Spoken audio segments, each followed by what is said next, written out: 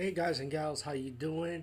We'll review another Indonesian horror movie, and this time it's the the Queen of Black Magic.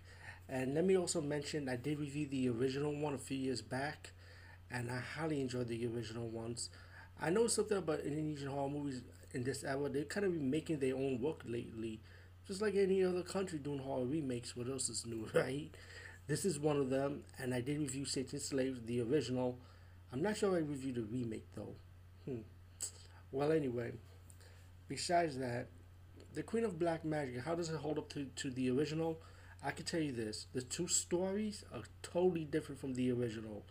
It doesn't intertwine. It's not a sequel. It's not. I don't know if I could count it as a remake or a reboot because the only thing that's different is just they borrowed the title from the original.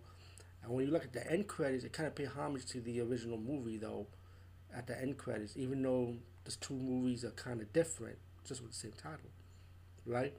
But if I have to pick one, I say the original is the best in my opinion. But as for the sequel, I give credit for story and plot twist. But why is it me again? Why do Indonesian horror movies have to have a setting where there's a bunch of orphanage and the horror takes place in the orphanage for some reason, with orphan kids from the past that something went wrong and it affects them in the future pretty much in the present age. But Queen of Black Magic, like I said, I give credit, because I feel like it was well done in my opinion. It kind of has like a slow pace here and there, but to get to the point, it's about these orphan kids that got invited to come back to their old orphanage where they grew up from, and they all grew up. They all have families, loved ones, pretty much. And as the buildup goes on, like the three guys that grew up in the orphanage and meet up with other kids that grew up with them also. They start knowing something crazy going around, especially with the kids. Start knowing something creepy, something like a old witchy woman running around. You have a flashback about this woman that burned down her kids burned down the three orphan kids by using black magic. Um, they also spot a bus with a bunch of dead children, and then you start wondering like, okay, what the hell's going on? It's kind of weird. It's confusion. So it takes a long build up to the movie to figure out what the plot twist is, who's behind it, um, why is this going on with orphan kids that grew up? Why is this happening?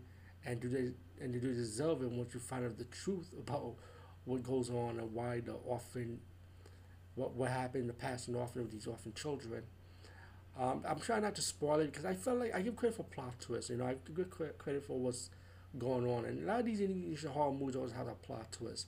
And then I said to myself again, what else is new in horror movies? There's a lot of horror movies in different countries which you have to have a plot twist, and you don't want to spoil it because you guys and gals, it takes you away from your experience, and I don't want to do that.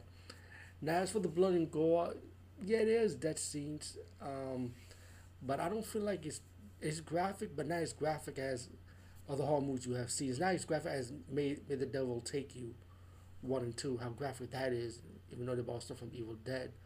So, blood and gore reason, um, it has its moments, but it's not like really all that, to be honest with you. There's special effects with bugs and millipedes, especially with the millipedes. I'd be like, yo, you're going back to the Shaw Brothers day with the Hong Kong horror when they always have millipede, in horror movies and back in the 80s with the camps, you know. The Queen of Black Magic, I kind of like it for the plot twist. I feel like it's nothing special at the same time. Will I rewatch it again? No, but I do highly recommend rewatch or watch the original version, the original movie from the early 80s, which I highly recommend.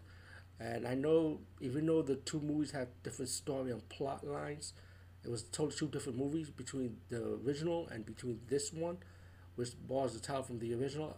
I highly recommend you guys check the original than this one. To me, this movie is actually just a one-time watch. I'm gonna be honest with you. I wasn't feeling it like that, but I did enjoy some parts of it. Anyway, peace out and see you later, guys and gals.